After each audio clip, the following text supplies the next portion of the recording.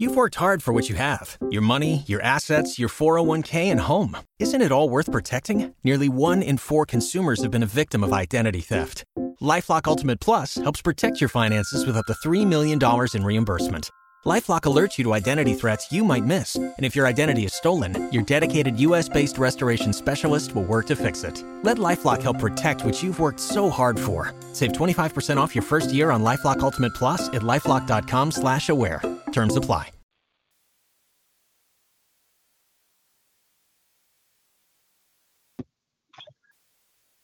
Hey there, how Hello. you doing? I'm doing good. And yourself? I am doing well. And for everybody Good. who is tuned in, welcome to the Genesis Science Fiction Radio Show, a premium but free service of the Genesis Science Fiction Society website. All right. I'm glad you made it, man. You and me both. I'm tired as hell. Well, you've had enough on your plate for the last couple months. Oh yeah, it doesn't stop. But you really can't complain because have a lot of good things going on. It's just managing everything can be a challenge. Yeah. I'm just taking a look around here. So how's your weather down there? Man, it's pretty good. It was in the 60s today. It was nice. I had to relinquish my jacket, which is cool. It's nice and sunny. I can't even complain. It was really nice. Good. Oh, and for those who may be tuning in by accident, my name is William Hayashi, and I'm the host. And our special guest tonight is the creator of the BlackScienceFictionSociety.com website and a host of other stellar inventions and creations, Jarvis Sheffield. Yay! Yeah, we had a 70s like the day before yesterday, or close to 70. But, it goes back down in the 40s, and it keeps hitting around and jerking us around. And this has been one of the longest, spring startups ever, Okay. Always interesting weather in Chicago. Oh, yeah. And I was just noticing that the National Weather Service pointed out that the Great Lakes region is warming up a lot faster than the rest of the country. I didn't read deep enough to figure out why, but I'm going to go back and check on that in a little while. Interesting. Yeah, when you figure that out, let me know. Yeah, no kidding. So let's jump right in. First of all, let's talk a little bit about the new version of the BlackScienceFictionSociety.com website. I kind of like it. It's cleaner. It doesn't use Adobe Flash, which is nice because most of the browsers are kind of dropping support for that extension and add-in. From your perspective as a developer and the person who has to keep up with it, what do you like most about using the new template? I think just knowing that it's secure, because the original database, it was probably about 8 years old, and in computer terms and internet terms, it's kind of ancient, but it served its purpose and it had all of the features that I was looking for. And so they came out with, actually, the company that does it is Ning, and they've been through 2 different hands since we started. Well, actually 3 now. And so I didn't want to move to the newer version until the newer version had at least all of the functions that the old one that we were used to had. And so they finally got to that level. So I moved toward that because I didn't want people to go there with Internet Explorer or Mozilla. Normally, we didn't have this problem with with Chrome, but it would say that the site is unsecure. And so security is a big thing these days. And so that would probably scare some people away. And I didn't want to lose people from thinking they came to a bug and virus infested site. Sure. And about how long did it take you to do the whole changeover? About 2 weeks, because I wanted to go in the background and test each feature out and figure it out and try to find any bugs that I could. Basically, it's finding out where everything was and testing the functionality, because the newer version is pure HTML5. And so I was used to, as you had mentioned, the Flash applications that were in there, and it just took some getting used to figuring out where everything was and implementing. And I actually deleted the site about 4 times. And it wasn't on purpose. And it wasn't on purpose. But like I said, I want to make sure I knew what I was doing before I released it. And then also, in terms of graphics, I called on Burrell McKelvin. He's a graphic designer. He made the new masthead at the top. He's not a member of the site, but he's been a friend of mine. He lived in my hometown for a while, but he's since moved to Seattle. But somebody from Chattanooga did that for me. It looks very sharp. I like it. Well, thank you. I want to make sure that whenever we make a website or a community, that it looks nice. You know, you don't want to have a web presence that represents you that looks like little children did it. Well, and you know what? Studies that were done as far back as 15 years ago, maybe even longer than that, they determined that most people, if they happen to just be, like browsing around, make up their mind usually within a fifth of a second whether they're going to stay on a site, on a page or not. That sounds pretty accurate, because you have so many millions of websites and apps and graphic designs and advertisements that are jumping out at you. I guess that's a mental way to screen out the unnecessary bits. Well, and like for me, one of the things that I always do is if I land on a site and it's got too much stuff on it, too much, too many ads and too many applets that take a long time to load, I just move on, Mm-hmm. Yeah, especially if it loads slow. Yeah. Oh, yeah. So, I mean, fortunately, we don't have any of those problems with this new site. Are you happy with the performance? Yes, I'm very excited about it.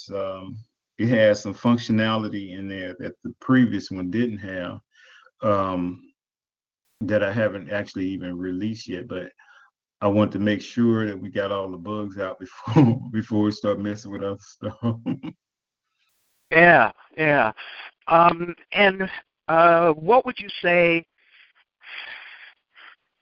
Well, when I look at it, I see all of the same sections. I see the same functionality, but as I move around, I'm able to get around faster. The pages come up quicker. And I think that's partly because there's not Flash and it's all HTML5. But it does seem to give a much better, a much faster browsing experience for people who are looking around the site. Is that what you found? Yes, and I'm exceptionally happy about it.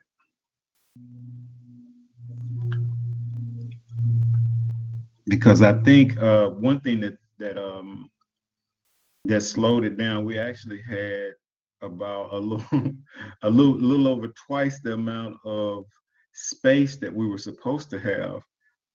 Really? Running yeah, and they let me ride with it, so it's like, okay, thanks. They haven't taken it back, have they? Oh, no. which is good. Ning's been really good to me for over the last, I think that first year, I think it's 10 solid years, like 10 and a half years ago. When we first started, I played around with a couple of other content management systems, but I landed on Ning and I decided to stay there because I've been designing websites for 25 plus years.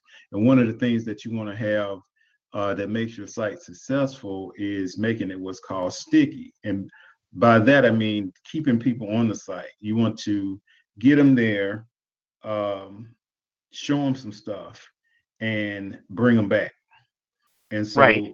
the site is interactive, so it gives people a reason to come back, as opposed to, okay, I'm just gonna go look at this and go into the next thing. You can actually do things because it's interactive. Yeah. And now, now that you've got it, I mean, do you consider it stable now?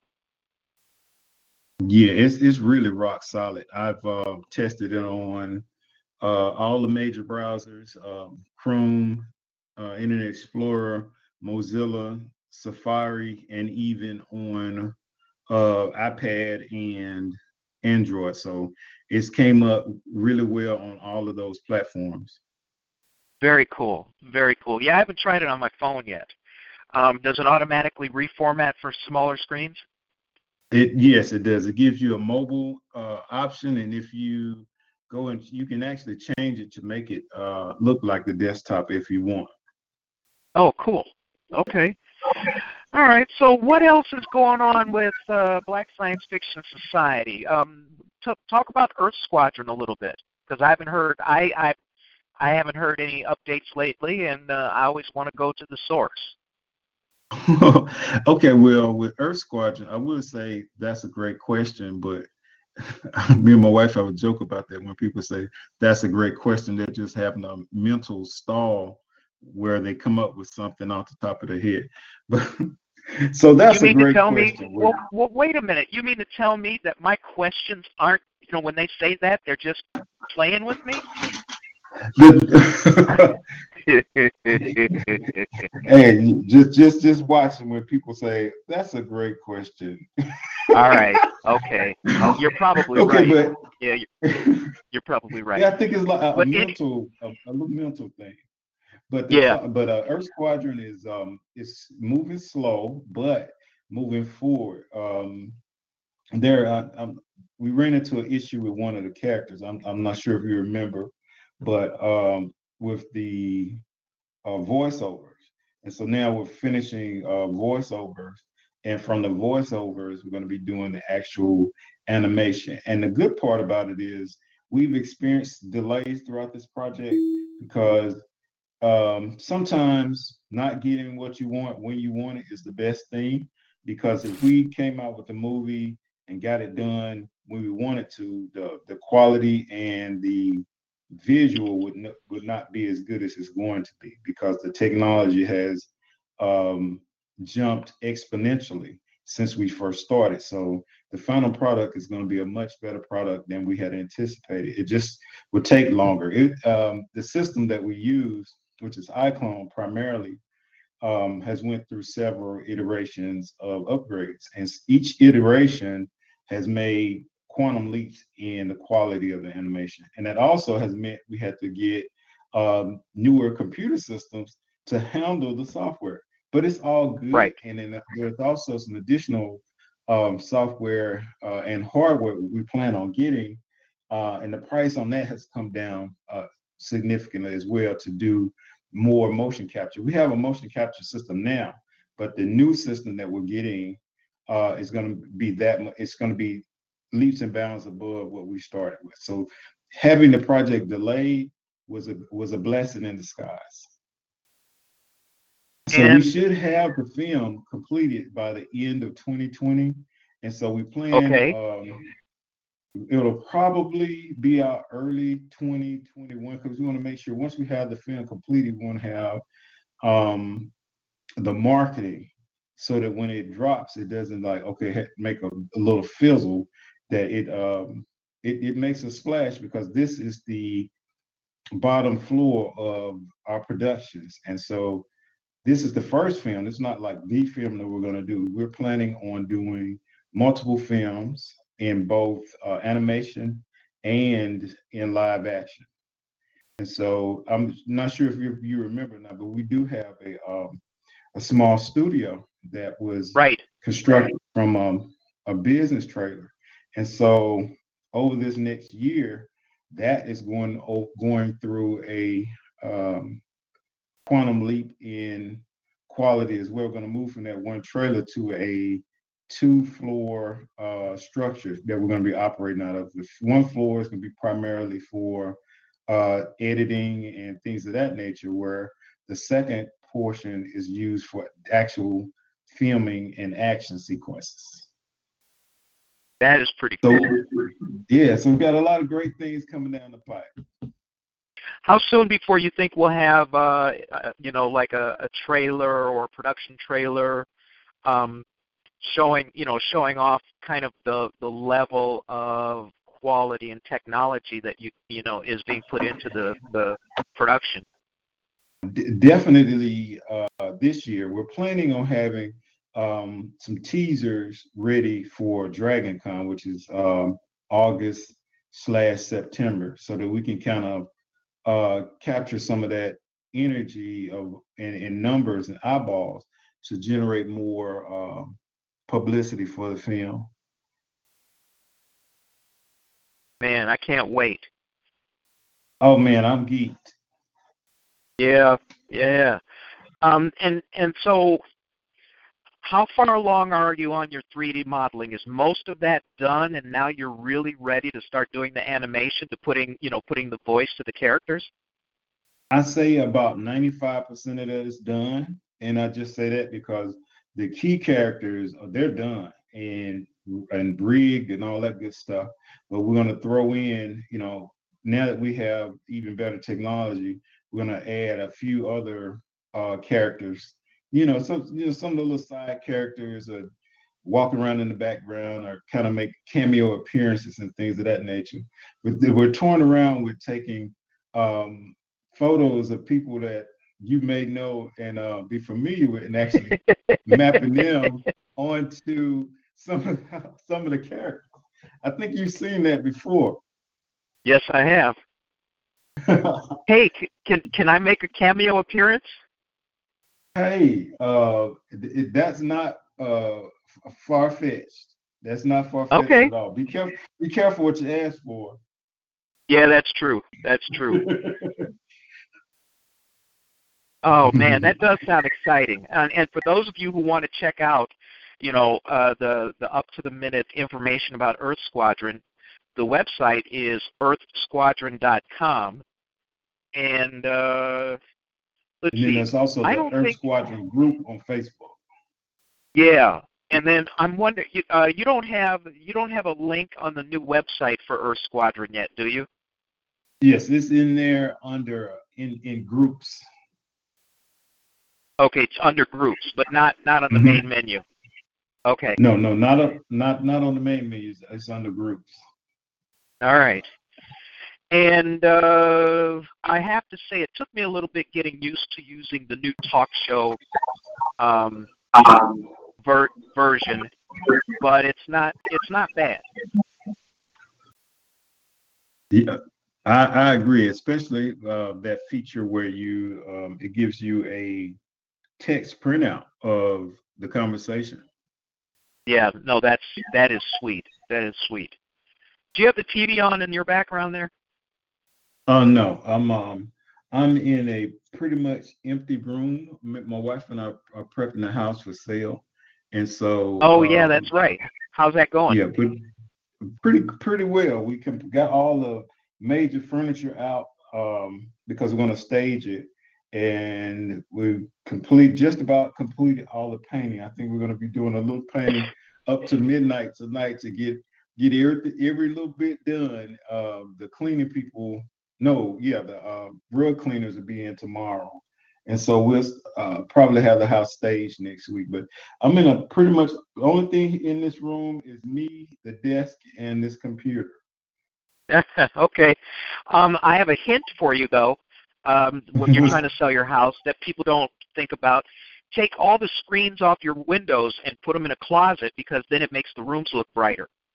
It looks even brighter. I didn't think about that. And then when they look out the windows, the view is a lot clearer. Yeah, it's not obscured. Oh, that's a good Right. point.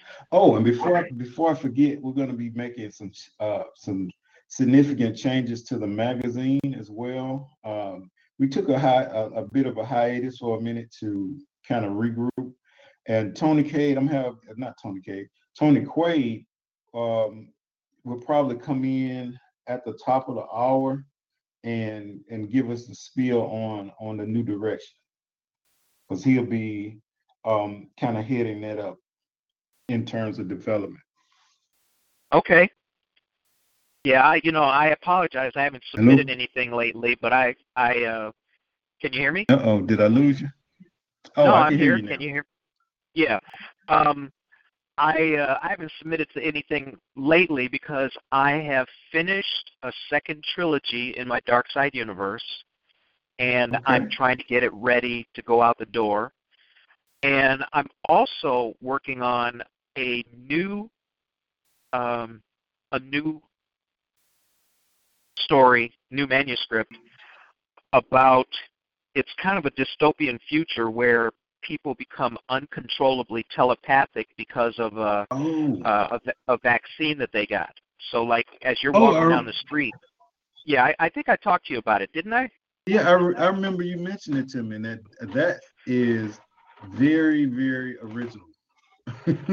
I haven't heard of that concept anywhere else, and so if somebody else comes out, let's make sure that you sue them. No, I'm just playing, but yeah, that's a completely different take on that genre. One of the things that a few years ago, it was over 10 years ago, Stephen King did a book completely on his website. He would put up a chapter every time a chapter was done, and he kept doing that. And I thought that was a good idea. Plus, just maybe to get a little teeny bit of revenue in, I did start a Patreon page, where I will be putting up a chapter or two a month for this new manuscript, and it's called Unintended Consequences. And people can read along as I develop the story. And I think that there's a link where I can, like, set up a Discus page or something where people can discuss it, so I could actually get feedback from readers as soon as I put a new chapter up. So that's kind of interesting to me. And people go, oh, well, you're just trying to make money. And I'm going, well, no, I'm just trying to, maybe defray a few costs. But it's not very expensive. It's about the price of a cup of Starbucks a month. I think it's like $5.99 a month to support it. So tell you I what, thought that I forget who it was, but there was an older gentleman that just broke it down to me. We were talking about business and things of that nature, and he was like, well, it takes dough to make bread. Yes, it does. So that's true. You have to invest in what you want. When you get up and leave the house, you pay for gas, you pay for chips, you pay for soda and lunch and things, and cell phones and all this stuff. So if it's something that you feel strongly about, you pay for it. Well, I have pretty good, people review my stories and my books very, very well, and I feel grateful for that. Yes, I know that, it has to do with, how I am as a storyteller, but still the fact that people are interested enough to check my work out is always gratifying to me. So if people do like what I write, then maybe what I'll do is I'll do this for the next couple of books so that people can watch them as they come out, and they'll get an insight into at least how I craft a story. And maybe it'll be interesting. Maybe enough people will do it to make a difference. But it's not something that it's not like I'm trying to get rich off of people. I just think that, for my effort, maybe a little bit here, a little bit there doesn't hurt. I mean, how do you feel about that? Well, I tend to agree that if it's something that you want, you'll pay for it. Because people, I think everybody I know has a flat screen television, and just about everybody I know has a smartphone, and so they feel that those things are important. So the things that that are important to you, you invest in, and I think that's a good investment. Yeah. Well, anyway, not that I'm begging for money from anybody, but it's nice to know, maybe over time I'll see, people who are interested in, this minimal little bit of month support of my work, so that I can get on with doing more work. Also, let's see, what other news do we have? What other news do we have from you? What about the next Genesis anthology? That should be out because we have all the stories, and they're edited. They have to go through another step, which is layout. And I think the fourth quarter, definitely the fourth quarter. I can't give you a specific date, but before the holiday season, because we're going to definitely that'll be nice. Be able to take advantage of the holiday season and spread the cheer. Oh, and so yeah, that's coming out. And I think another thing that we're going to be doing is with the site itself, we'll be focusing on shoring up all of the different projects that we've been doing in the past, and then making sure that all of that is stable, and each one of those things continues. And we're going to kind of focus on the organization becoming the international organization that we can be, because we have individuals from around the world that are members, and so we're going to be focusing on establishing relationships with them to really make an impact in their areas as well. We got people in South Africa, we got people in Canada, we got people in England, and so we're going to be tapping them to spread the word in their countries about what we're doing and how we can all work together. That'll be cool. Do you think you'll actually have portions of the site that you'll specifically devote to? I mean, are we going to have sections that may originate in other countries? We'll definitely have contributions from other countries, and actually highlight those. That'll be very cool. I mean, and the other thing that people don't realize is the SFS is over 10 years old, right? Yeah, absolutely correct. And I'm glad you mentioned that. We started this in May of 2008. That's when the first members joined the site. And so that makes us this month 11 years old. Yeah, so we've been around as of this month 11 years. And Black Science Fiction Society, I'm not sure if people are aware of this, but when it was conceived as a 20-year project. And we completed the first 10. We've done stuff like, of course, we made the site. We came up with a poster collection. We came out with the first anthology. We came out with the magazine. Came out with the second anthology. We started the digital production studio. We started the first film. We created the radio show that we're on today. In 2015, we formed the organization as an official 501c nonprofit. And the idea behind that is to form an organization so that if something happens to me or William or of all of us on a plane and it blows up or something, that what we work for doesn't end. And so we want to keep that going.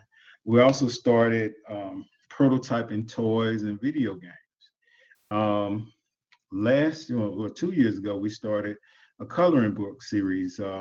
We came out with the Heritage Coloring Book, and we'll be having another one out by holiday season again this year. And one really interesting thing, last year, we were privileged to man the diversity section of DragonCon. That was a really big thing for us. So the word about what we're doing and the impact has kind of went exponential. And as an example of that, several of us have been invited to other mainstream events. I know you'll be at Multiverse Con, and I'll also be there in addition to Penguin Con, and I've been asked to speak at Tennessee State University next week. I've already spoken at Clark University, but that was 2 years ago. And so this is kind of opening up opportunities for the people that are involved. Well, I have you to thank for a lot of the things that have happened to me recently, because had you not talked me into going and doing WorldCon, well, let me tell you what my February was like. In February, I had 3 consecutive weekends where I had three engagements. Okay, so I had Boscone in Boston, where I moderated panels and did a few talks and things like that. And then the following weekend, I was in Osceola, Arkansas, and I was doing a presentation for their Black History Month, and I spoke about the contribution that the Chicago Defender newspaper made to the Black migration northward. And for going there and doing that, first of all, it was the most surreal experience I've ever had. I got there, and I was getting ready to speak. It was on a Sunday, and it was a 5-church coalition. And so I get there, and there's a whole production, and my opening act for my talk was a choir. Well, I've never had an opening act for anything before, so that was kind of that was something. And then when I did my talk, and it seemed to be very, very well received, and a lot of handshaking, a lot of people coming up to speak to me afterwards. And then I get tapped on the shoulder, and it's the mayor of Osceola, and she gives me the key to the city for my presentation, for having done the presentation. Awesome. That is awesome. I've never been given the key to the city to anything. I mean, it's a surreal experience. Although I'm lucky to get keys to the car. Yeah, it was a double-edged experience, though. It's a double-edged honor, because the problem with getting the keys to the city is, if somebody gets locked out, then I got to run down there and let them back in. You got to drive all the way down there. Exactly, exactly. And it was my first experience really in the South. Obviously I had done DragonCon, and Atlanta's in the South, and I've done the Black to the Future Literature Festival at Florida A&M twice, but I've never been, kind of it's not exactly rural, but sort of like the rural South. And the people were just as nice. They're just as, they talk about Southern hospitality, and it's not just a cliche. There's a whole different vibe to it. I noticed it in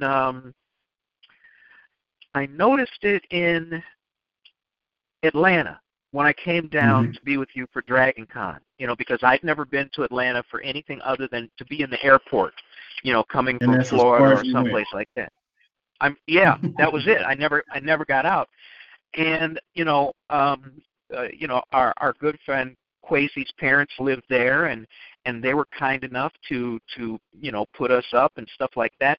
I mean, the whole concept of Southern hospitality is much, much more than a cliche, Oh yeah, And we have, as go ahead.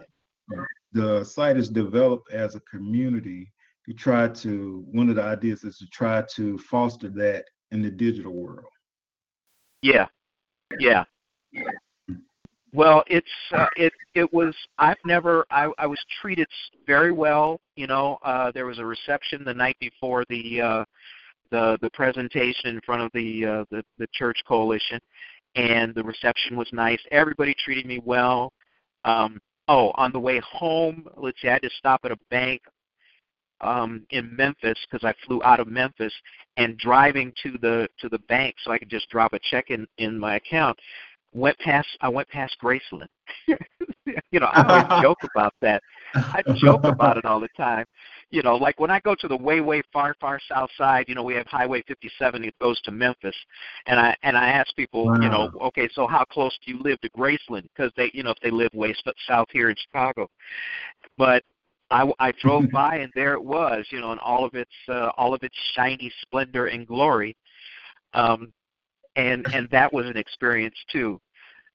Okay. And then that wasn't bad. And then we had the Black to the Future Literature Festival at Florida A&M, and we had Sebastian I'm Jones, sure that was good.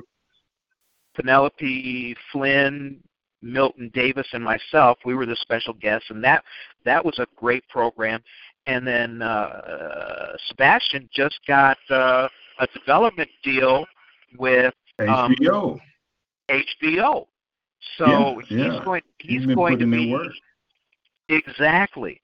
So that was pretty cool too. I mean, the whole thing. I guess the thing that I want to really express is that if it weren't for BlackScienceFictionSociety.com, so many of the opportunities that I've had in the past, 5 years never would have materialized. And also, I have to thank you for really pushing me out there to start going to conventions and getting out. Because I'll be honest with you, before I did any of that, it always seemed like, the way that people talk about it seemed like, well, I don't want to sit at a booth and sell books, even though they're my books. And that's how I saw it, because I didn't know any better. Well, I went to WorldCon was my first one. WorldCon in Kansas City, very hot, very sweaty. And the other thing about that experience was I had just had a car accident and had the worst concussion of my life, and wow, a little bit of brain damage. Oh, that's right. It was a Friday night when it happened, and I didn't even know I had a concussion. I didn't even know I had a concussion until I was talking to the guest, and I realized I had clothes downstairs in the basement. I live in an apartment style building, in the basement in the washer, and they had to go in the dryer. And so while I'm talking to the guest, I get up, I get a bunch of quarters, and I'm halfway down the stairs before I realize, you're not watching the chat room, you're not looking at your screen, you're not doing anything. Where are you going? I just figured, well, shoot, I'm on the phone, I can talk anywhere. So that was a weird experience, and but it really brought home the fact that when I got to Kansas City and started moderating the discussions I was doing and things like that, I met a handful of people, a handful of former guests on the show, people who I had interviewed but I had never ever met in person. And that's the best part of doing this show, because I get to meet people who otherwise I never ever would have met. Never would have met them otherwise. And then to go to a convention and to run into these people who I've only known as a voice or as someone typing in a chat room or something like that it's just too cool for words. It really is. So again, thank you for getting me off my, my misconstrued ass and getting out there. Well, thank you for listening, because you know, people can lead the horse to water, but it's up to that person to drink. And so, being open to new experiences and learning and growing, that everybody doesn't have that ability, and so it works to your benefit. And so, as long as I feel like continue to be a lifelong learner and keeping yourself open to new opportunities and actually stepping through the door once it's open, it can benefit you. Well, I'll tell you, I'm not sure what the timing is going to be like, because I just talked to, doctor, and I'm going to have an ortho appointment. But I'm getting a new hip this summer. And one of the things about that is it may happen, too close to the Labor Day weekend. And I might miss Dragon Con. And I'm sitting here, I mean, I'm kind of upset about that, because I don't want to miss Dragon Con. Can you reschedule it? Well, if I could see, if I schedule it later, that means I'm bone on bone for another 6 months, And I'm going to be honest with you. I'm not the youngest person I used to be, even though in my head I still think I'm about 25, 35, maybe 45 at the latest. But, as I've told you before, in white people years, I'm about 189, and I got to start acting my age in certain ways. And, I really should get this done. But I don't want to get it done if it's going to interfere in me getting to Dragon Con, because I love Dragon Con. First of all, there's so many different people there. That's the coolest part about Dragon Con. I mean, you're talking about 80,000 people who are into science fiction, fantasy, horror, cosplay, writing, movies, comics, I mean, just anything that you can think of, no matter what, you can think of in terms of what science fiction touches, what fantasy touches, what horror touches. All those people are there. Like last year we had the special guest was Stephen Barnes. And we all got to spend a little bit of quality time with him and talk about some of his projects and things that he's done in the past.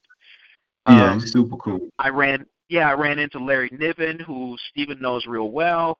And all of the people associated with BSFS who I ran into. I don't want to diminish them at all. I mean, I could not have had a better experience at such a big convention, and the kindness that Kwesi and his family showed. So it's something that I don't want to miss. But on the other hand, if the timing is bad, I got to think in terms of getting fixed, getting fixed up. Well, you got to be healthy. Yeah, that's true. What about they have this thing called a hover round? Oh, man. Okay, all right. I'm not gonna lie. I was I think I was flying back from Arkansas. Okay, so I pulled. We landed in Raleigh-Durham at the Raleigh-Durham airport, so I could transfer from a plane there to go into Chicago. And so I always look at my, when you put your phone or your tablet on airplane mode, did you know your GPS still works? I was unaware. A lot of people never think about that. So Raleigh-Durham, you were in Raleigh-Durham, North Carolina? Yep. Are you aware that was the it city for Black people before Atlanta? Are you aware that the hero in my Dark Side trilogy grew up in Raleigh-Durham? Yes. Exactly. So yes, I did know that. All right, good deal. But I looked and I saw that I had to go, I had 32 minutes to make my connecting flight, and I had to go just like a hair under a mile to get from the one gate to the other gate. And so, my hip was bothering me, and I'm hurrying along, and I'm thinking, and everybody afterwards said, well, why didn't you just get them to push you in a wheelchair? And you know what? Stupid as I am, it never occurred to me because I never think of myself as being, needing something like that. So it's time for me to get this done. I've put it off for a lot of years. I had to lose 80 pounds so that I could last this long with my old joint, so it's time. But you know me, if I can get there, I'll get there. All right. Yeah, because I'm looking forward to it because we had a great year last year that was just going to build on that. Yeah, I was going to ask you, have you done have you done much of the planning yet for this year's Dragon Con or not? Yes and no. We have had several meetings about everything, and we're kind of using last year's lineup as the skeleton and kind of filling it out, and we're adding more new people to kind of diversify. We're bringing back probably where we've invited probably about 95% of the people that were there last year, and who can make it, we're going to bring them back, and also bring in some more people in, some more gay people, some more Asian people, some more Latin people, some more older people. We're trying to really represent each facet well. You're taking the diversity track responsibility very seriously. Oh yeah. It's a great opportunity. A lot of times we're not included in certain things, and we've been given an opportunity to be a part. And so I want us to be represented well. Very cool. Very cool. Is my invitation in the mail? Yeah, yours is already understood. Okay. All right. I was just checking, man, because I was just looking through this big pile of stuff on my desk here, and I hadn't seen anything. No, I'm just kidding.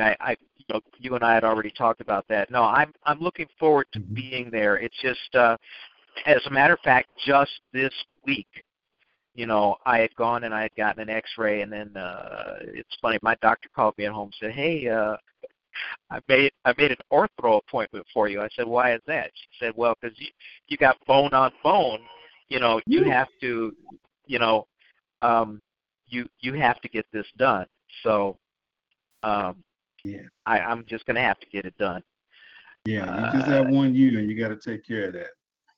Yeah, and the other thing is, I'm going to be honest. I'm fond of my own parts. I'm fond of my original parts. And I know they're not going to let me have the old hip. I'm going to ask them, can I put that in a jar? And they're going to tell me no. So, it's when I say goodbye to it, that's it. Hey, I don't know, man. If you can, the worst they can do is say no. Yeah, well, that's true. I'll, as they say, where I grew up, I'll ask them and see what they got to say. Okay, so what else? What other appearances are you making at conventions this year to represent BSFS besides Dragon Con? Well, that's a good question. No, just kidding. Well, this year we're planning on doing about 11 events. So far, we've been to OnyxCon, Sankofa, in Atlanta, which is always a great experience.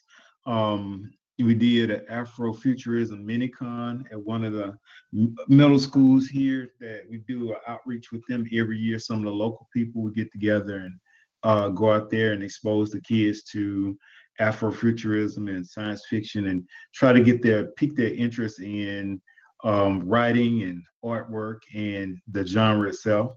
Then also we went to the Atlanta Sci-Fi and Fantasy Expo a few weeks ago. It was awesome. It was awesome. as always, put on by Mr. Tony Cade. We're also planning on being at the African American Author Expo here in Nashville at the end of the month. In May, there's PenguinCon in Southfield, Michigan. Let's see what else is next. We have the Florida Lit Con. That's put on by Jeff Carroll. He's a member of the site. She's a good friend that he has a couple of books out, a couple of comics out. He has two independent films under his belt. So he sponsored his own event in South Beach, Florida. So my wife and I will be going there in June. There's also another Onyx Con. That's the big Onyx Con. We have the smaller one in the spring and the big one in the fall. It's August 26th in Atlanta. We'll be there. That's always a great event. I think that was the first, the big Onyx Con was the first one I went to. I think it was around 2005, maybe? No, around 2000, around 2010, because I think I might have missed the first one. But that's a great event. Of course, Dragon Con, which is that week-long, 5-day long event in August. It's the last week of August and the first weekend of September. So yeah, it's always Labor Day, right? Mm-hmm. Just before Labor Day. Yeah. And then there's the Afrofuturism Festival in Atlanta at Georgia State, and I'm just waiting on the date for that one. Next, we have you'll be at the Multiverse Con, right? Yes, I am. I think I'm some sort of special guest or something. Okay, great. So I'll get to see you there. And then there's the Upiri Experience in October. I think it's the last weekend of October, but I'm not sure. I need to double check with Lonnie because we went to his event last year. We had a great time. We did. We played games. We took pictures. We did this escape room thing. It was off the chain. We took photos. The Multiverse Con, by the way. No, at the Upiri Experience that Lonnie Jackson. Right. Yeah. That he puts on. Yeah, it was off the chain. They had the cosplayers there, and video and photography, and I've never, up to that point, I hadn't done it as an escape room, so that was totally new to me. It was off the chain. I had a great time. It sounds like fun, man. The Multiverse Con is on my birthday, by the way. But I don't want you spending. Yeah, don't spend over $200-300 on a gift because it'll be embarrassing. Okay. Okay, so I'll make sure to put that money back in my Monopoly box. Yeah, do that. Yeah, in your wallet. Yeah, your Monopoly wallet. Yeah. Yeah, it's going to be it sounds like it's going to be a busy fall season for you. You've got a lot of things on the plate, and for people who want to kind of keep up with these things, Jarvis, I'm going to do the same thing. We're going to try to post every single appearance on the BSFS calendar, so that if you got a weekend coming up where you've got some free time and you might be in one of these cities or one of these conventions is going on, you could check out and see if anybody from BSFS has registered to go to something or has put something up on the calendar, and you could meet the people who helped make all of this happen. Yeah, and I encourage everybody to post their events that they're going to and where they're speaking, so that other members can support them and what they're doing. Yeah, absolutely. That'll be great. I think this is going to be a great year overall. There's a team of people right now working on packaging my Dark Side trilogy for adaptation for a TV show. That's awesome, man. That would make my year. I'll be honest with you. That would make my year. I bet. Shoot. I don't really have that much going on except the regular everyday struggle of just getting stuff published and getting it out there and getting it on on Amazon for people to buy and stuff like that. What about anything unusual? I mean, we know about the site, we know about Earth Squadron, and the appearances that you'll probably be booking this year, through the summer. What else do you have that you might that might be kind of either out of character or something that people wouldn't know about you?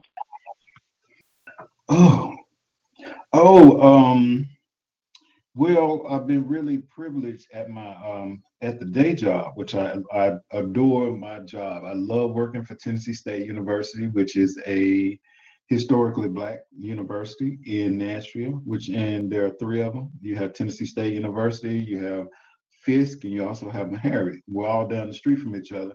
But I've been fortunate to be able to head up our makerspace, which I named the Imagineering Lab. And so we're getting a lot of attention from that. We started off with one printer and a little computer and a little almost closet, but it was a little room, and I was thankful that we got it. And so there's been a lot of attention and excitement around the makerspace. So they built us our own lab. And they furnished us with about a half dozen 3D printers, and the excitement around campus is growing. I just had a meeting with one of the programs working with NASA at the university. We're doing some collaborations with them.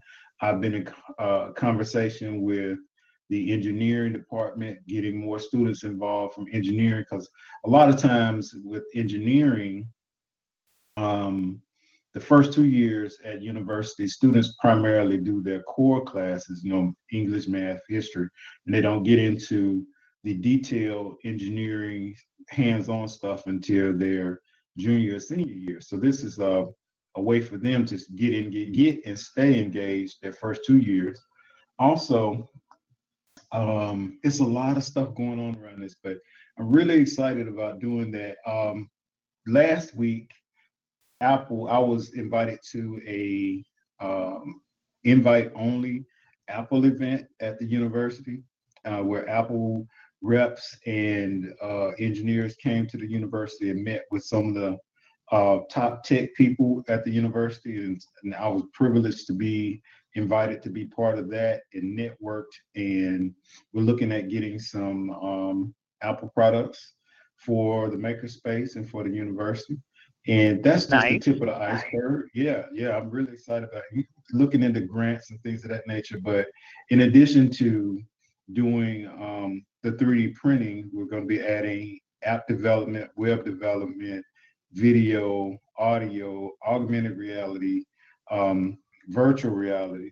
And this is for any of the students that actually happen to come through the library and are interested in these things. You don't have to be in a particular major to get your hands on this stuff and to get experience in it.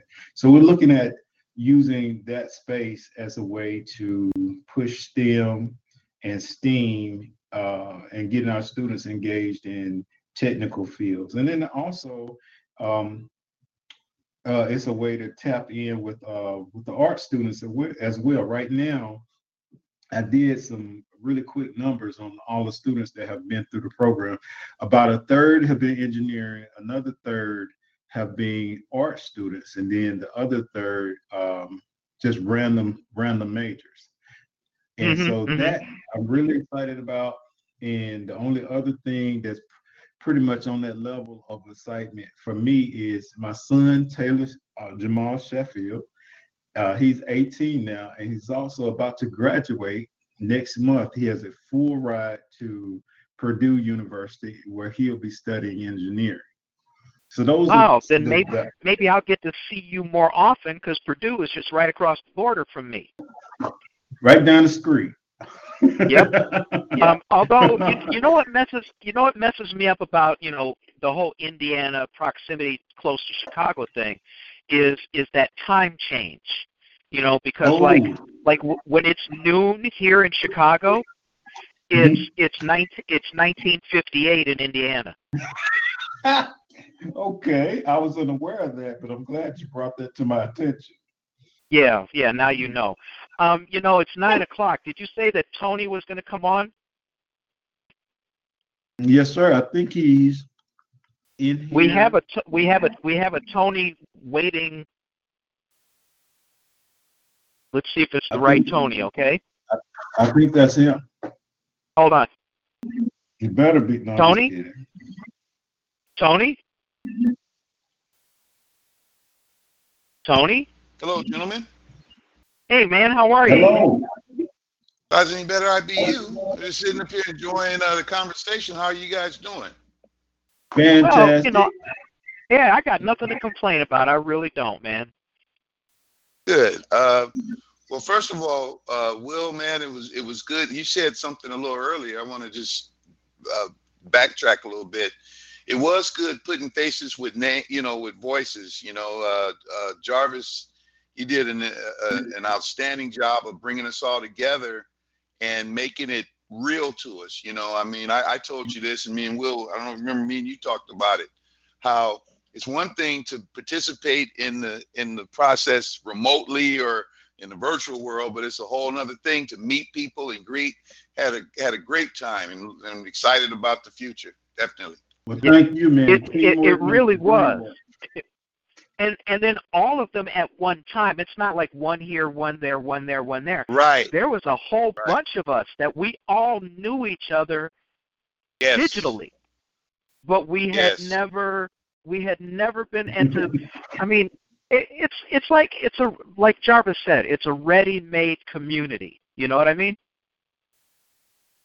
Well, Jarvis, first of all, I want to say this, and I follow the sentiments of Will. You were instrumental in, I've had kind of like a rebirth of my career in this thing with regard to participation in the Black Science Fiction Society. I've been around this creative digital industry from day one, and I've seen a lot of so-called groups come and go, so-called organizations. But what you've done, man, is literally historical. I'm not saying that with any exaggeration. And I know you like to get things done, and your approach is very, very humble because you just believe in getting focused and making it happen. But this is a big deal, man, and I'm just glad I'm a part of it, and I appreciate the work that you've done. Well, likewise, man. I appreciate you all. Well, I couldn't have said it better myself. Seriously, man. I mean, that's the way I feel all the way around. Go ahead. I'm sorry. Oh, no. I just, it's just, we're all creative, and this is just an incredible time. I was talking to some people. I'm going to kind of work my way back to what I did. But I was talking to some people today who are also part of the Black Science Fiction Society. And it's just the fact that you have taken this thing, especially in this digital virtual age and in the age of social media, where the attention spans, I think they're programming us all to have the attention span of a 2-year-old. But the fact that you have, kept it all together, and that's what I'm excited about, man. I approached you. I know I talked to you about it at Dragon Con, but this year I made up my mind, and I approached you. I said, man, look, Jarvis, let me take this bull by the horn and help you. What can I do to help participate in the process and the success of the effort? And so that's why I'm excited to say that I'm going to be helping you edit and, I guess, choreograph, if you will, the magazine portion of what you're doing. Man, I appreciate that's what we're here to talk about, man. Tell us a little bit about how you see that, see your role breaking out for the, to make it the way you think it what your contribution should be. Yes, indeed. Well, William, my background, I actually co-published a news magazine in the LA area. Almost, man, it seemed like these years go by fast, but it was almost 20 years ago. And I've been everything from I'm in a unique situation because I've been writing professionally since I was about 15, and I'm 25 now. So, yeah, right. But I've written everything in the digital space, everything from blogs to advertorial copy to magazine. As I mentioned, I had a publication at Two Business Partners, but we had a news. Our whole thing was good news. And then on the fantasy side, I've been published. I've had some short stories published in some online electronic magazines. And it's just a no-brainer for me to look at what Jarvis has done here and how he's brought us all creatives together. Although I'm primarily a visual artist these days, but it's the synergy. And so I said, well, let's do this. Let me take on a role of capacity. I don't really like titles, but for the sake of reference, we'll say I'm editor. And obviously Jarvis is the publisher and editor in chief. But what I'm doing, Will, is to put this thing together and make it more of a magazine / electronic publication hybrid, more along the line of, if you think back to the days of Omni Magazine, which had a good run. I believe they brought it back. Onicus, I know the publisher of that. There's several public science fiction age. So I've been a reader of these publications. I've been published in some of them. Some of our histories overlap, Will, because us cats have been around a while. But it's only a no-brainer to just bring it forth and take all this, my talent, my skill, my experiences, and do what I can to make Genesis a go. Make it as successful as any other part of the process. And specifically, what we want to do is take the mission statement, the way that Jarvis, you've set things up, and we want to bring that forth. Obviously, the diversity is a big deal. We all had a great time, a grand old time at the inaugural launch of the diversity track. And so we want to have a magazine that reflects that. Specifically, we want to obviously highlight science fiction, speculative fiction, fantasy, horror, also games. Because I am a 3D animator, that's kind of, I'm a two-headed dragon, when I'm at home. And so when I'm not writing, I'm actually producing content. And so my thing is this: people of color should know about the opportunities. We are in a creative renaissance right now. And I'm involved, and both you guys mentioned earlier, Jarvis, you mentioned the school and they getting involved in VR and AR and XR technologies, and all that means is just another way to experience this virtual world. So I want to make sure that each edition will have segments assigned to letting people know about these technologies. We have the groups on Facebook, a lot of talent, but a lot of them just don't know what to do. Some of the questions that I see, they just really don't know what they don't know. So we want to have a reference, and at the same time, we want something that people can have in their hands. If you're, you got in this digital age, everybody's in their phones or in their, devices and whatnot. But I see the pendulum swinging the other way, and magazines are not going anywhere. Just go in a bookstore. You'll see them. You'll see the shelves full. So what we want to do is have the best of both worlds, the electronic virtual world and exposure to these things, but at the same time, give people something to talk about while they're sitting in a coffee shop or whatnot. Because if you're holding a Genesis science fiction magazine in your hand, people are going to say, well, there's somebody that's got a little bit of sense, and start the conversation at the very least. So I'm excited about it. And Jarvis, once again, man, it's a work in progress.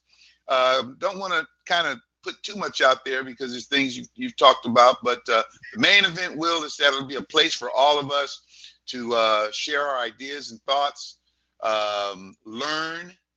There will be sections. It's my own thing to make sure that people understand the business side of it, so they can learn how to monetize their creativity and not just get likes, and shares. And it's just an exciting thing. I'm excited about it. And obviously, you'll be a part of it, Will, the things you're doing. I'd like to have you, when you can, contribute your knowledge and expertise about other parts of it. But it's going to be a good thing for the whole science fiction society. I think that this is one of the things that you said, that this is timely, and it is timely. And I'll tell you what the biggest indicator about this is. Up until about 2.5 years ago, bookstores were in serious decline because of people, I guess, mostly liking the convenience of getting their books from Amazon. But in the last 2.5 years, each successive month, more and more purchases and more independent bookstores have popped up, and purchases are being made. Yes. The trend is obviously going back. People are finding value in owning, having something in hand. And I don't want to point a finger. I don't know where to point the finger. But I'll tell you one thing that pissed a whole lot of people off.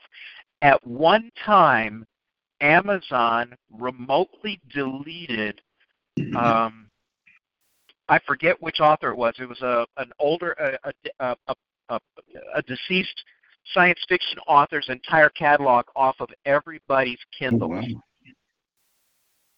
Because for some reason, I forget who it was. It was, oh man, it wasn't Ray Bradbury, but it was someone from the Golden Age, okay, or maybe a little bit before the Golden Age.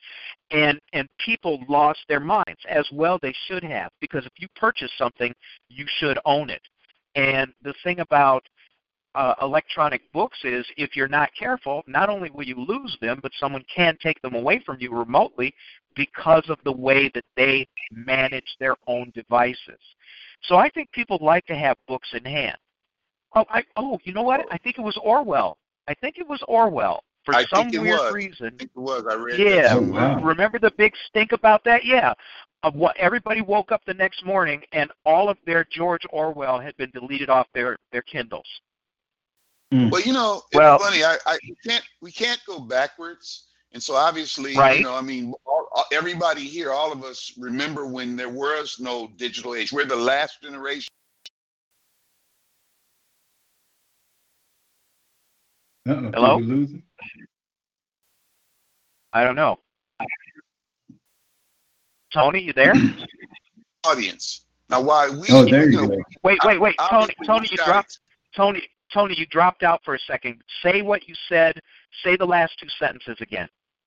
Oh, I said, I was just saying, we have a young audience, and they are digital. They are the children of the matrix, so to speak, and that is not necessarily a bad thing.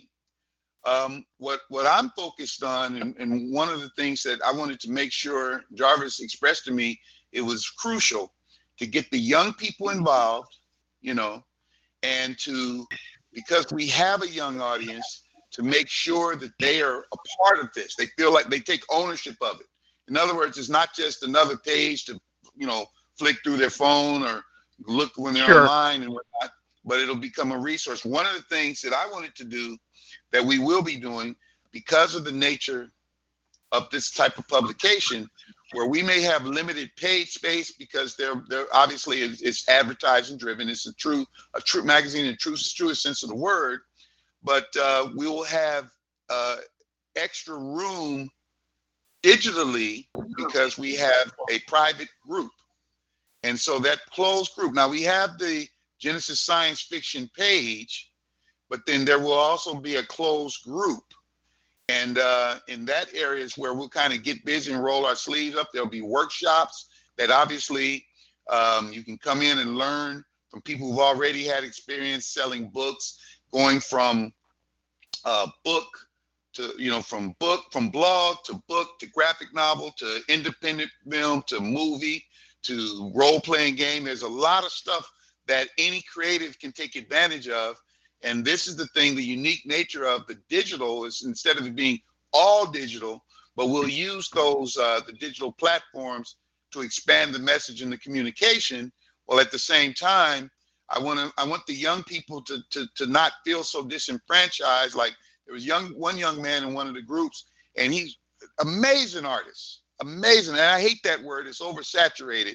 But he also posted, "Hey, look, my family don't believe in me. My dog ran away and joined the fire department. Mom won't cook me when I come down to mom's house. She won't fix me a plate." Well, there's this perception that artists are slackers, and a lot of them are.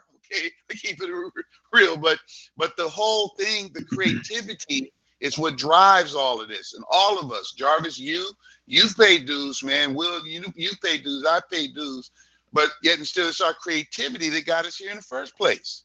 So that's something Right. that I just want to make sure that anybody that will listen to this live or listen to this in the archives, by the time we get things up and running, which will be sooner than later, this isn't in the year 25, we are literally working on this as we speak. But when this thing, the reboot, when Jarvis told me, he said, "Man, look, the magazine, I made up my mind. I wanted to do some things with it. We'll do everything that you wanted to do and more, and it will become a big deal. It's just like a part of everything else."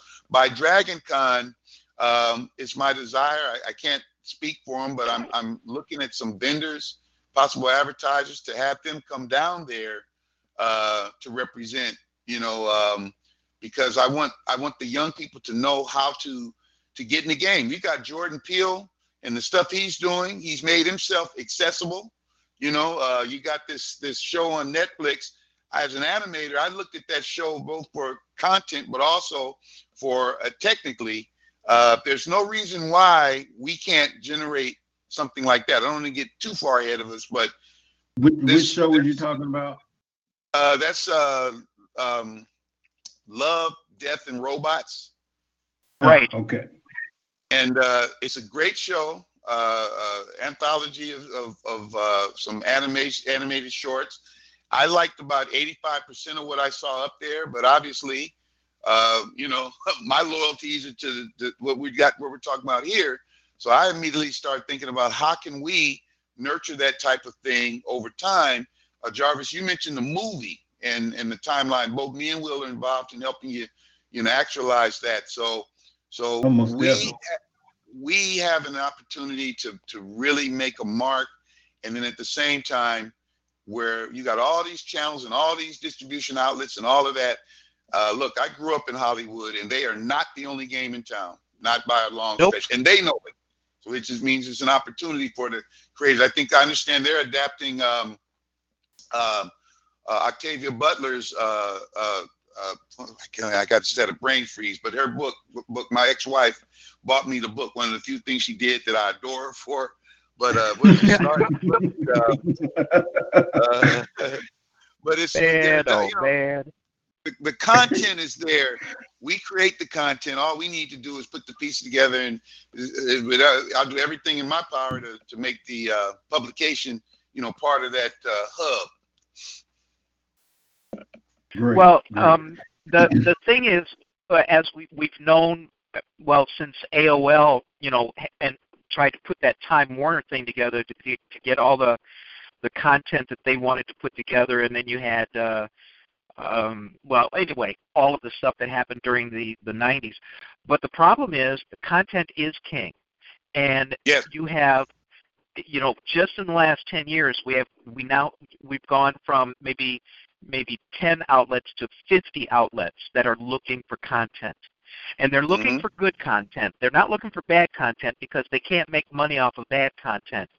And a lot of people have learned from the Sci-Fi Channel's mistakes of having a great first season of something and then cutting the budget in half for the second season, assuming that viewers are going to just tag along even though the production values have gone to hell and the story's gone to hell.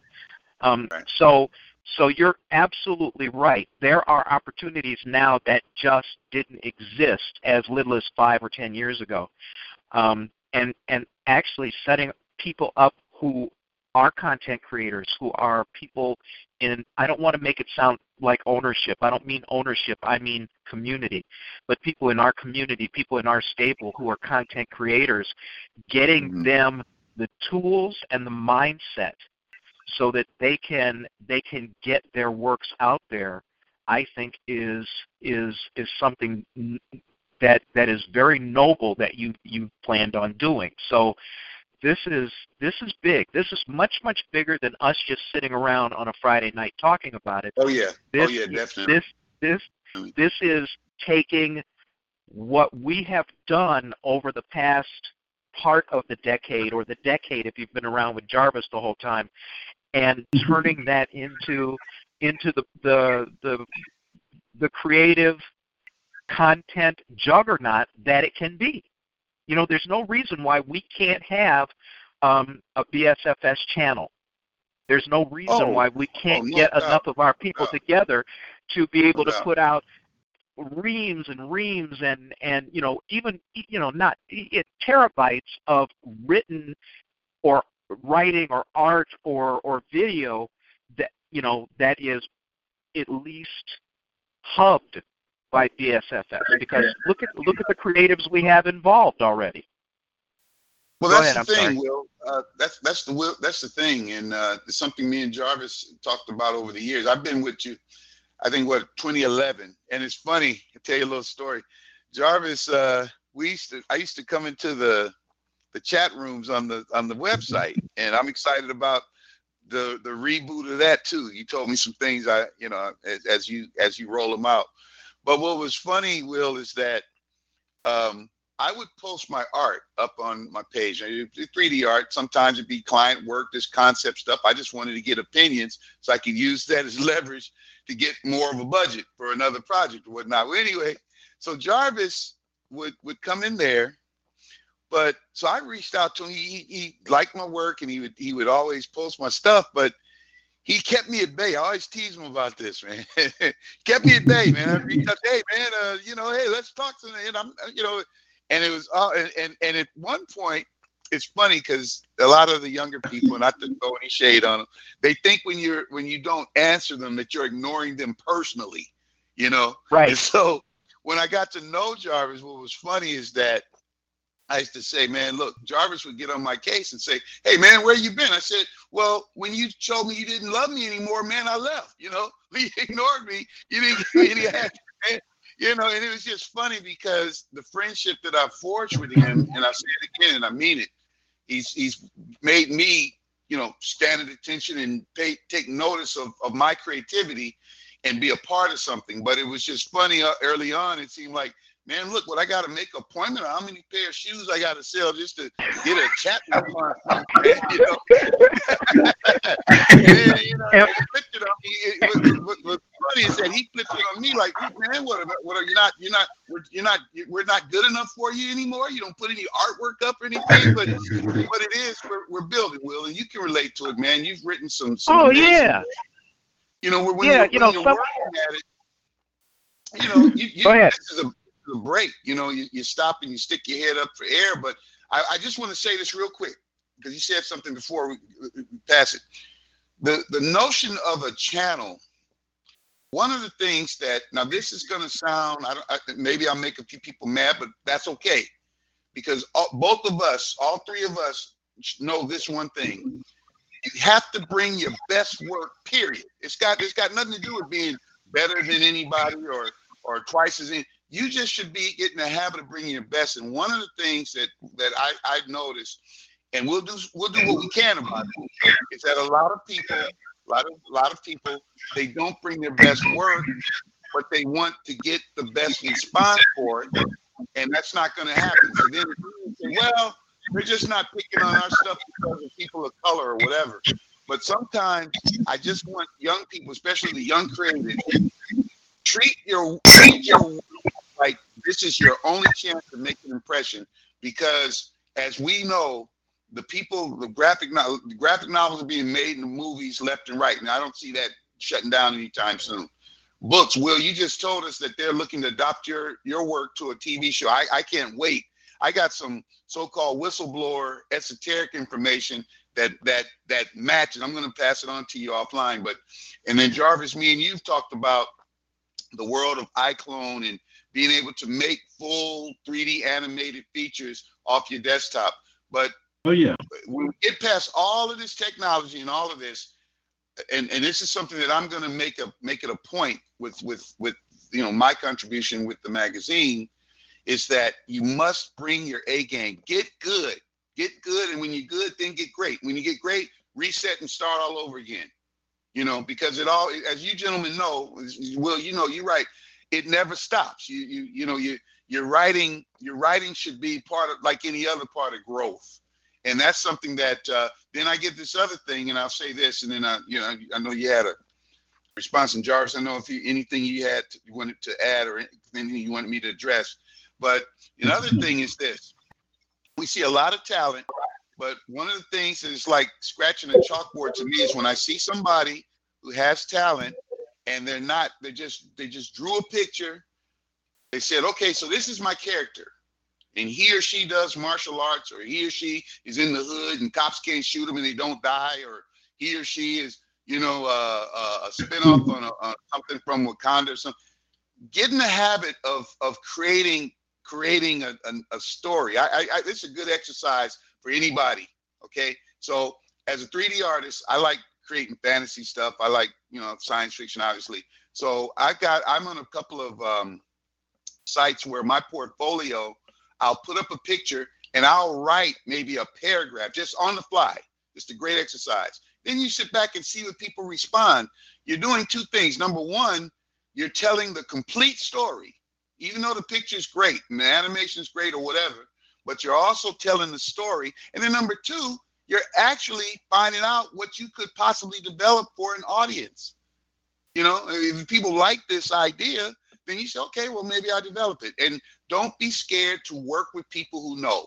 Just because I'm over 40 doesn't mean that I don't have something of value. And likewise, just because you're under 40 doesn't mean that you don't have something of value.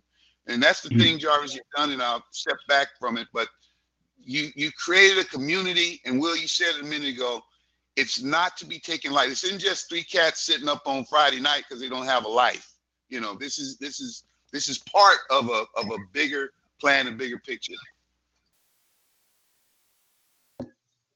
I have nothing that I can argue about that. One of the exercises that I do, that I just did, and it's now, I mentioned not to pimp it, but I'm doing a novel online. I'm doing a chapter or two every month of a premise that I thought was impossible. And the premise was, what would happen to our society if everybody became uncontrollably telepathic? And so I was trying to figure out how to write my way out of that one. So yeah, I like doing those exercises, and that makes a whole lot of sense, because I don't think any good creative is ever not trying to be better. Is not a what do they call that? A work in progress. A work in progress. Yes, yeah. Jarvis, were you going to say something? Oh, I'm sorry. Go ahead. If you do that, what I'll do is I'll take the time, and then you can maybe choreograph it if you like, and I'll make an image, just an image. Just an image. I may have to put it in my database, but I'll make an image that goes with each chapter that you write. As you go. And that'll be an example for young people. Because we working together to make it better. The sum that's greater than the sum total of the parts. So, because these are the kind of exercises that I see, wink, wink, other groups doing. I see them doing it. I got a lot of trolling. I got a whole lot of pseudos on YouTube, but they'll do hangouts. They'll do stuff like that. And another thing is that there's always a perception. I'll see people that really don't really have the skills that they think they have. I know a lot of times a few likes and a few shares make you think you're great, but the money comes in money time. The focus is on getting better, and then the money will come. It has to come. It's kind of how it works. And one of the things that we'll do, reasons why I recommended to Jarvis to make it close, is because that's one of the things that we're missing through. Hang on a second, Tony. Jarvis, are you using a speakerphone? No, I'm actually on the computer, because I have that phone carrier issue. Okay, because So we're I'm actually we're in. getting a lot of distortion from your line. Okay, let me. I'll lower the volume so there's to try to reduce the echo. Okay, that'd be good. I'm sorry. Go ahead, Tony. Oh no, I was just going to say one of the things that I'm really excited about. It's as you mentioned, Will, it'd be a work in progress, but we want to have, you know, skills. There'll be some of the stuff will be done with using artificial intelligence, but there'll be a way to an artist, he or she, writer, creative rather, will be able to help them.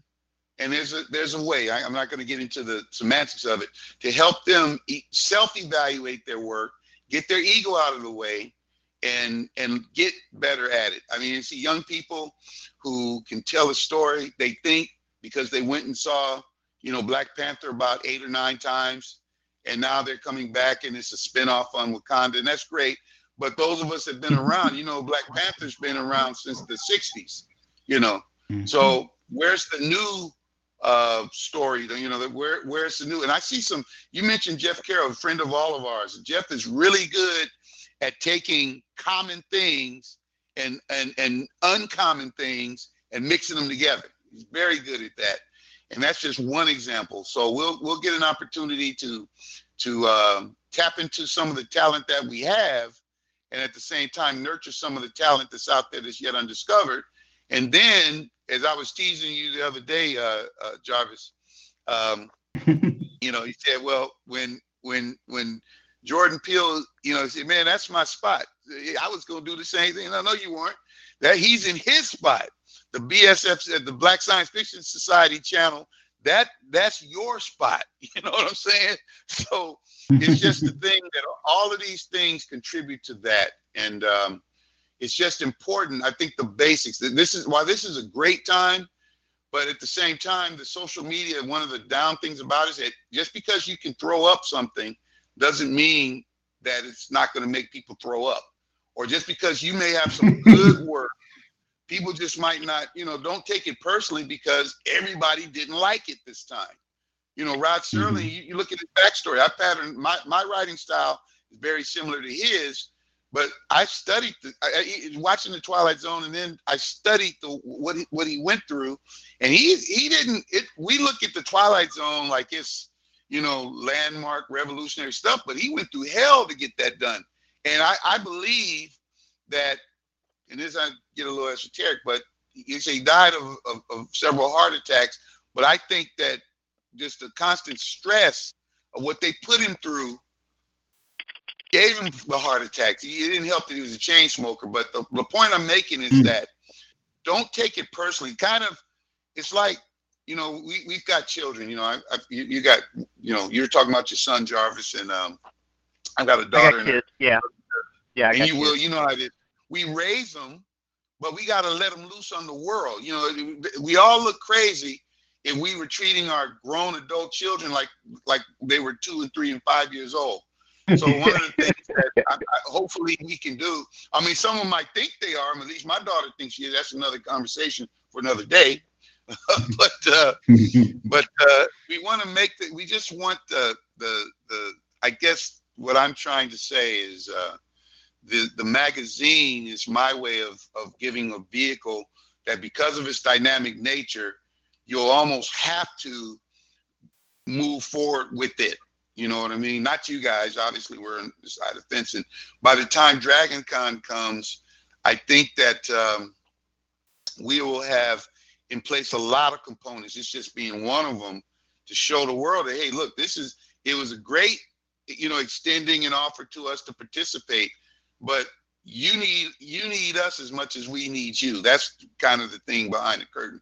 Jarvis, me and you talked about this at the event last year, because you know, to your credit, man, you was already planning on what you was going to do. We were standing there and everybody was excited and high-fiving you and say, yeah, man, but next year, whoop-de-whoop-de-whoop. So, and then gaming.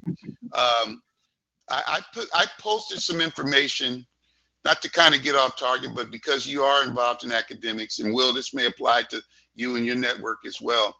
I'm part of network of virtual reality, augmented reality developers. And there's some resources there, grants. There's money available.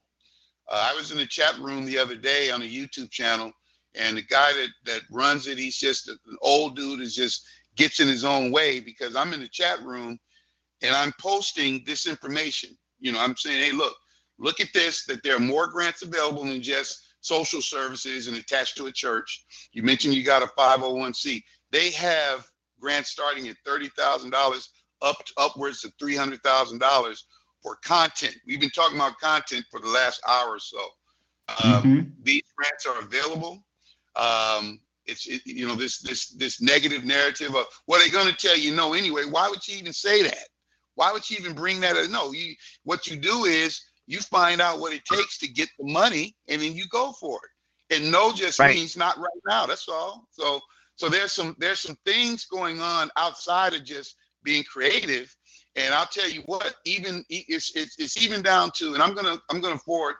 I posted them in the two groups, Black Science Fiction Society, and I can't remember the other group, but I'll forward both of you gentlemen the information. But we can take advantage. This is the time. I really don't care about whether somebody staged a butt kicking in Chicago. It has nothing to do with my world. Okay, I really don't care whether somebody's gonna sleep with so and so and gonna get another tattoo. It's nothing to do with my world. And what I'd like to see young people do is get out of the habit of focusing on your world, because the other world, and focus on your own, because your imagination will allow you to create, your own world, imaginary worlds to occupy. And Will, as you know better than both me and Jarvis here, because you do it more than we do, these worlds take on a life of their own, and one thing leads to another. So there's monies available. It doesn't really have anything to do directly with the magazine, but Jarvis, that's something you really, knowing you probably start looking under the hood of it already. But there are resources available, development money for now time. So that's something else I wanted to talk about. Because things like that, I think we need to know. We need to know about them as they come up, and I'll do everything I can. We're gonna have a calendar, an ongoing calendar on the magazine page, as well as in the group, and on the hybrids when we do print them, there will be coverage of the events that Jarvis. I know you told me that you want to hit every event that you can, and so things of that nature. But just being in the know, because that's what media is supposed to be about. All right, that makes perfect sense. I'm excited and looking forward to getting down to business. Yeah, I think the more we all do as the collective, as the Black Science Fiction Society collective, and that means all the members who are content creators and really want to put themselves out there. And Jarvis, you got to turn that down a little bit. I'm not sure if that's me, because I have the audio down pretty low. Okay, well, anyway, the fact of the matter is, we also have to nurture our younger participants, like you said, Tony, because not only do they have a fresh perspective, but we also have to grow our own consumers. Yes. People don't automatically just turn to science fiction, unless someone discovers Star Wars and says, "Oh, this is cool." And Star Wars isn't real. To me, it's not real science fiction. I know I'm gonna catch hell for that, but the fact of the matter is, well, okay. In my case, my dad was a science fiction fan, and he had just about everything that had been published from the golden age of science fiction. Okay, and so that's how I came about it. But today, like you said, young people's attention is surrounded by their phones, and if you want to break through that, there has to be a compelling reason for someone to get out of chat, for someone to get off Facebook, for someone to, you have to capture their imagination. So it's also incumbent upon us to try to awaken that kind of media consumption habit in a new generation.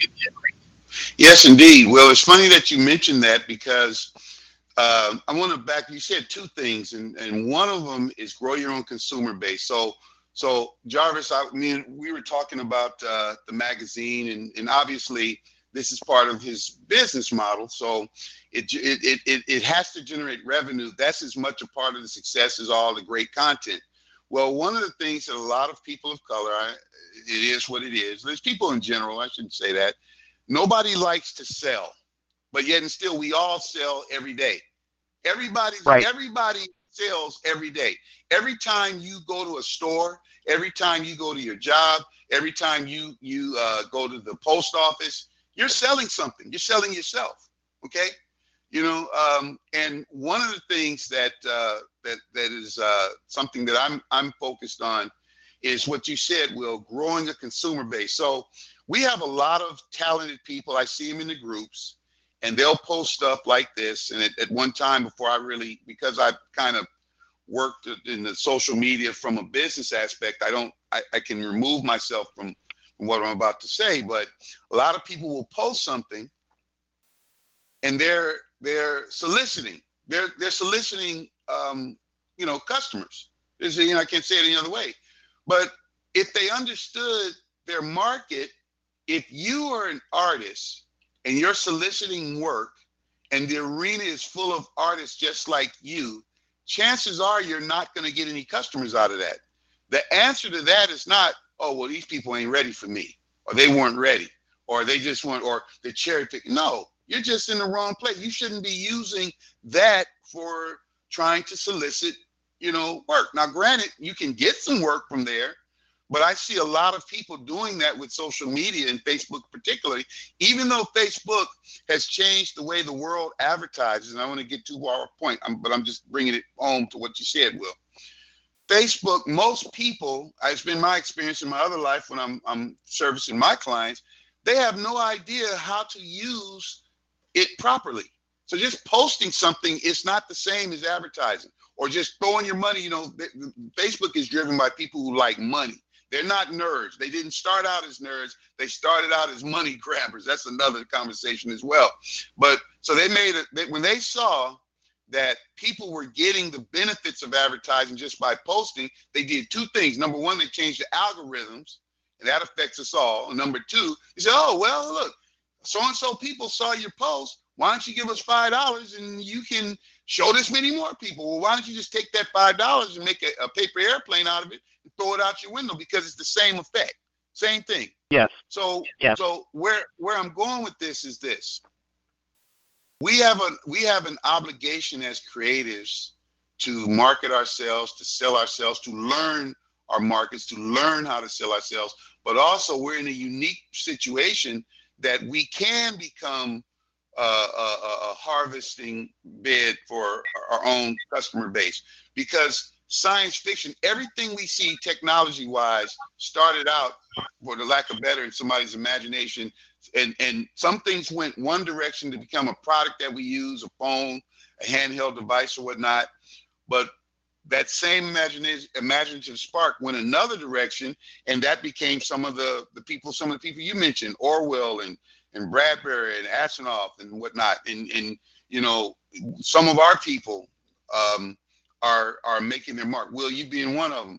So one of the things that I think is crucial in this whole Black Science Fiction Society effort, and Jarvis, you've done an amazing job of setting it, is that we're growing multiple things. It's not just a place, a meet and greet.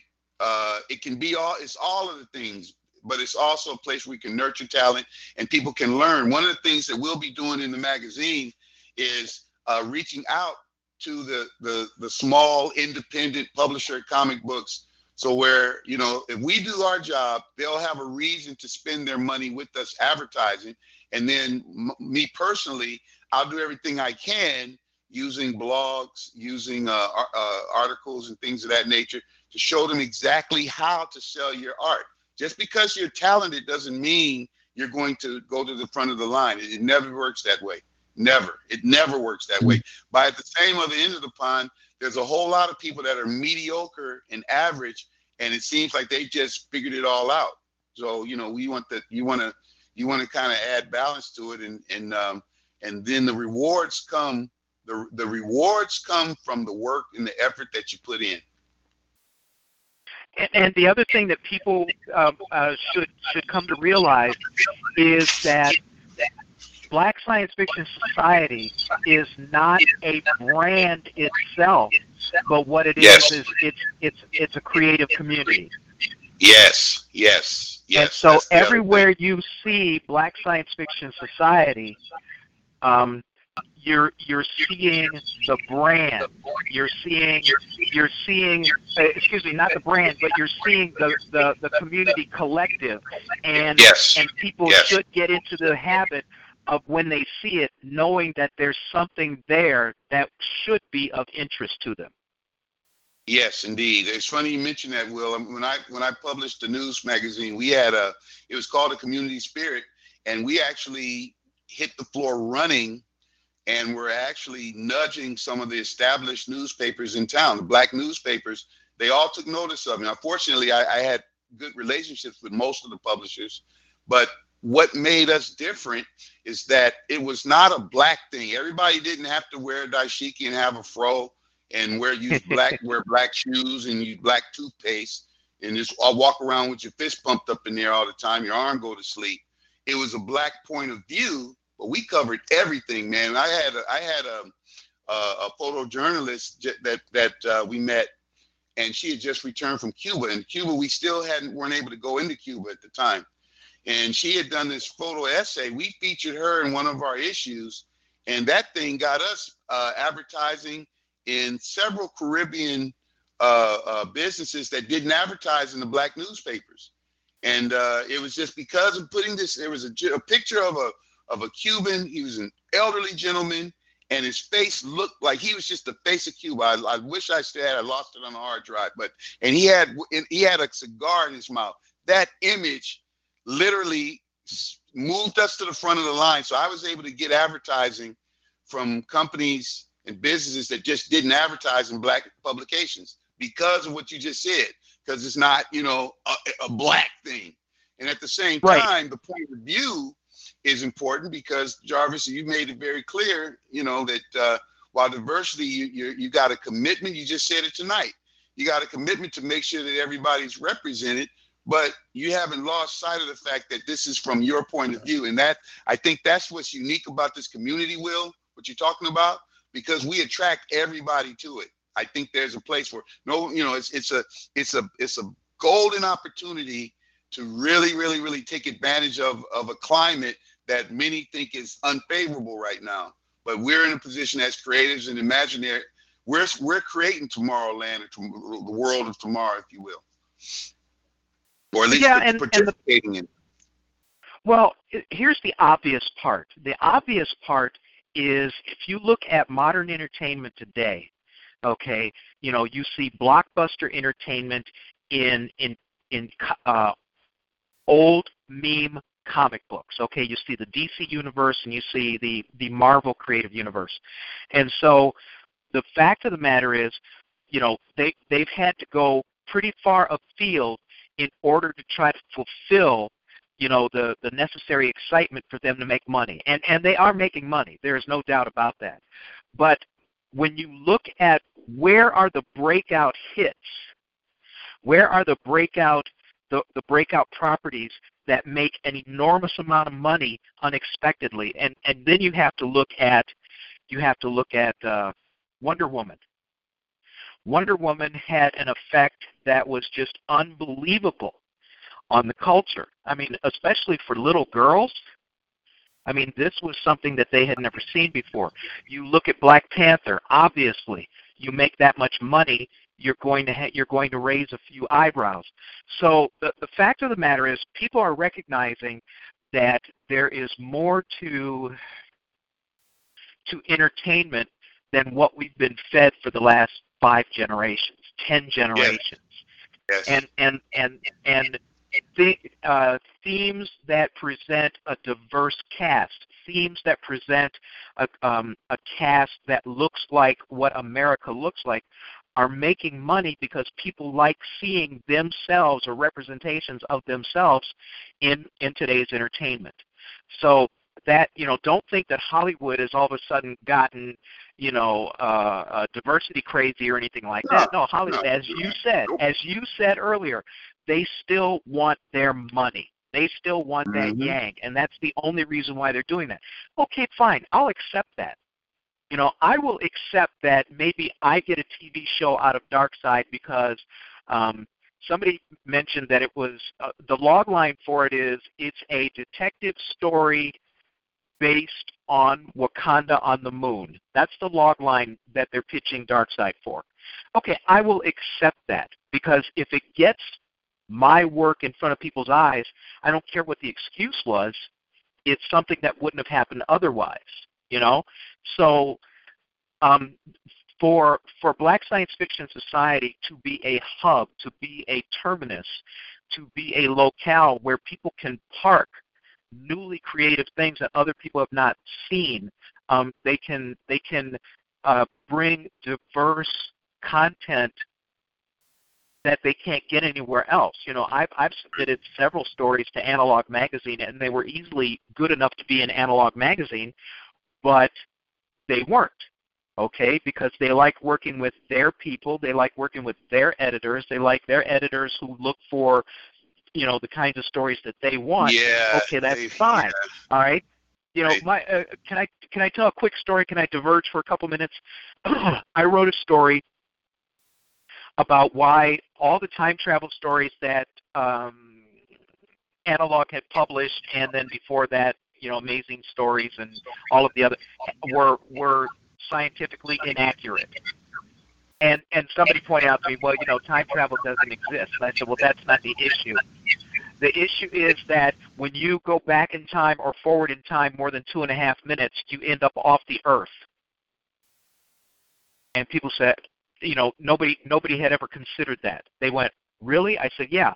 The Earth is moving 42,000 miles a second. You go back in time 2 minutes, you're off the Earth because the Earth is someplace else.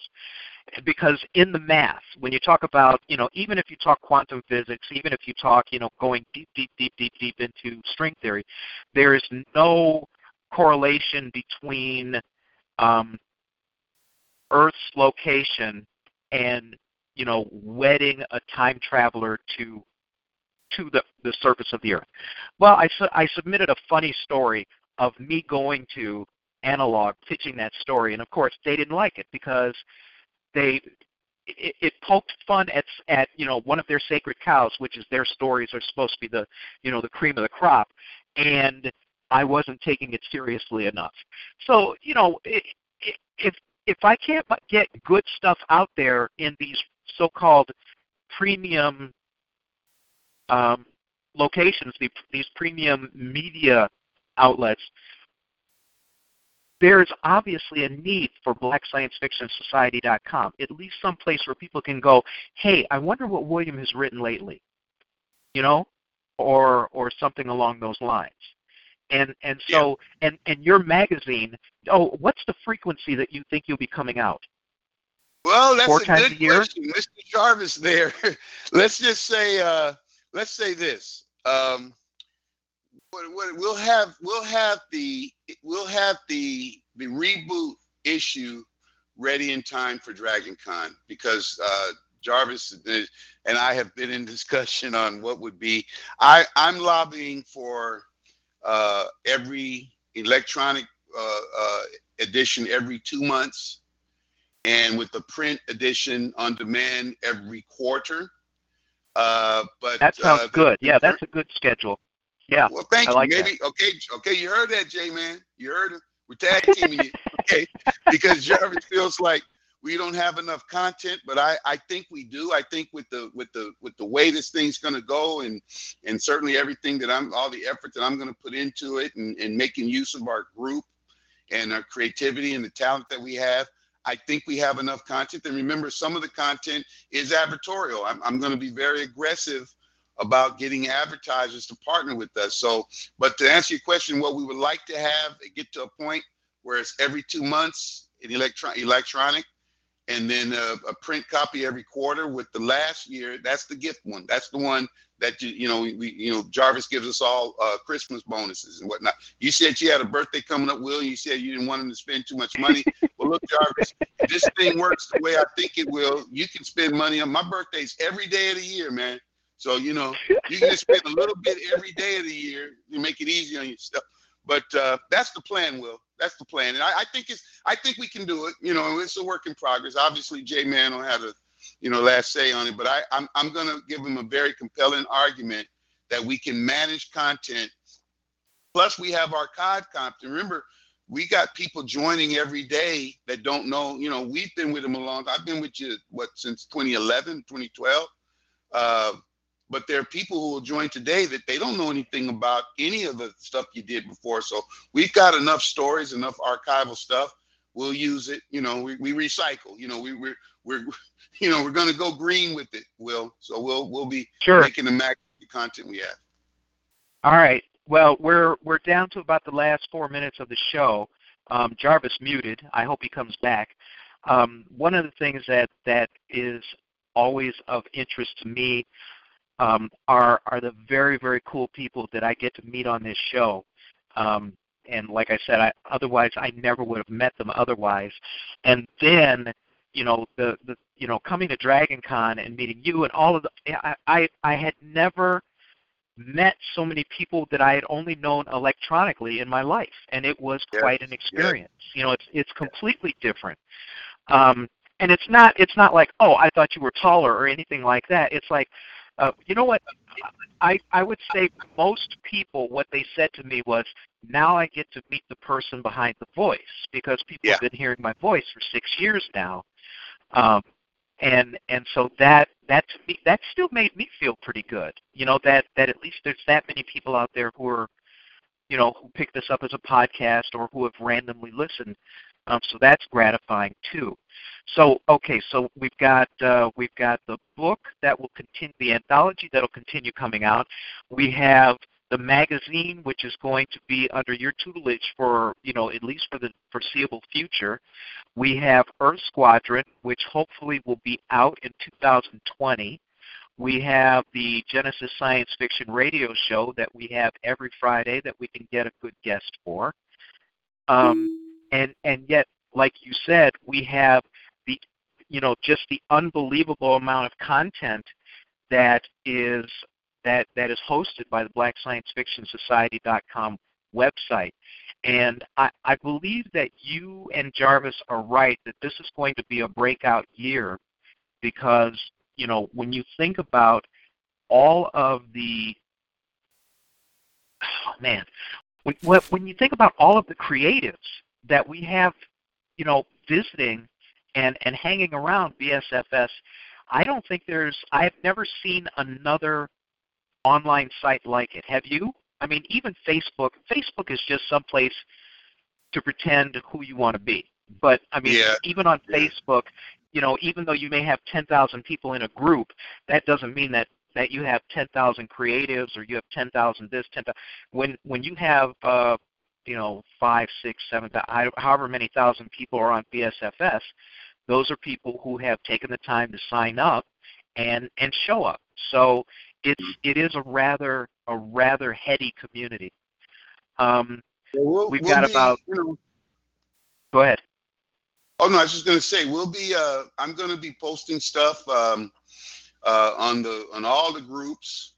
I'd like to probably talk to you and Jarvis about making announcements periodically on the shows. Maybe I send you something pre-recorded or something. But and then I'd like to come back once we've got things a little more solidified as far as a foundation, and talk about it. But thanks again for the work you're doing, Will. It's a lot of work that you and Jarvis put in, and I don't get a chance to listen live, but I listen to the remote stuff, and it's just an exciting time. I'm glad to be a part of it. Thank you so much for saying so. Jarvis, did you make it back? Oh yeah. And as Okay, good. always, we're at the end, and I want to thank everybody for this last 11 years of being able to be a facilitator for this project. It came up a little earlier that Black Science Fiction Society, in its genesis, was created to be a virtual community, not just a group of random individuals thrown together in a chat room. And so far, it's been a success, I think, because we've been able to touch many lives, many individuals. We've been able to forge friendships. We've been able to create content together and uh, collaborate on different projects. And so that, to me, has been a great privilege, and I want to be able to continue to be a part of this, and I want to see this continue to grow and bring even more people under the umbrella to keep this project moving forward. And for everyone who has been part of this, I am extremely grateful to you for your support. Well, on that note, we are going to draw the evening to a close. Tony, I want to thank you for stopping by, man. It was a lot of fun. Likewise. We don't get to talk much. I'm going to hang on. I'm about to lose my headset here. I'm going to get my phone number to you so that we could touch base more often directly. Okay, we'll do. And anytime you think that I might be able to assist you with something, I would be more than happy to help out. And Jarvis, Likewise, again, man. Likewise. Well, absolutely. And Jarvis, you keep continuing to grab, these great guests that you managed to pull out of your hat. And I will do my best to try to continue to do the kind of interviews that you have come to expect. All right, good deal. So, anything else, gentlemen, or shall we call it a night? I think that's it for me. I got to get back to painting. Okay. All right. Well, on behalf of Tony and Jarvis, I want to thank everybody who listened live, and I also want to thank everybody who picks this up as a podcast. As you see, 2019 is going to be a pretty exciting year. Actually, 2019 and 2020 are going to be pretty exciting years for BlackScienceFictionSociety.com. If you have not visited the newly redesigned site, take a look at it, take it for a spin, see if you like it, and we will be back next Friday with a brand new guest. So thank you all for listening, and gentlemen, I want you guys to have a great weekend, okay? You too. Thank you you very much. Take care. All right. Good night, everybody. All right. Bye-bye.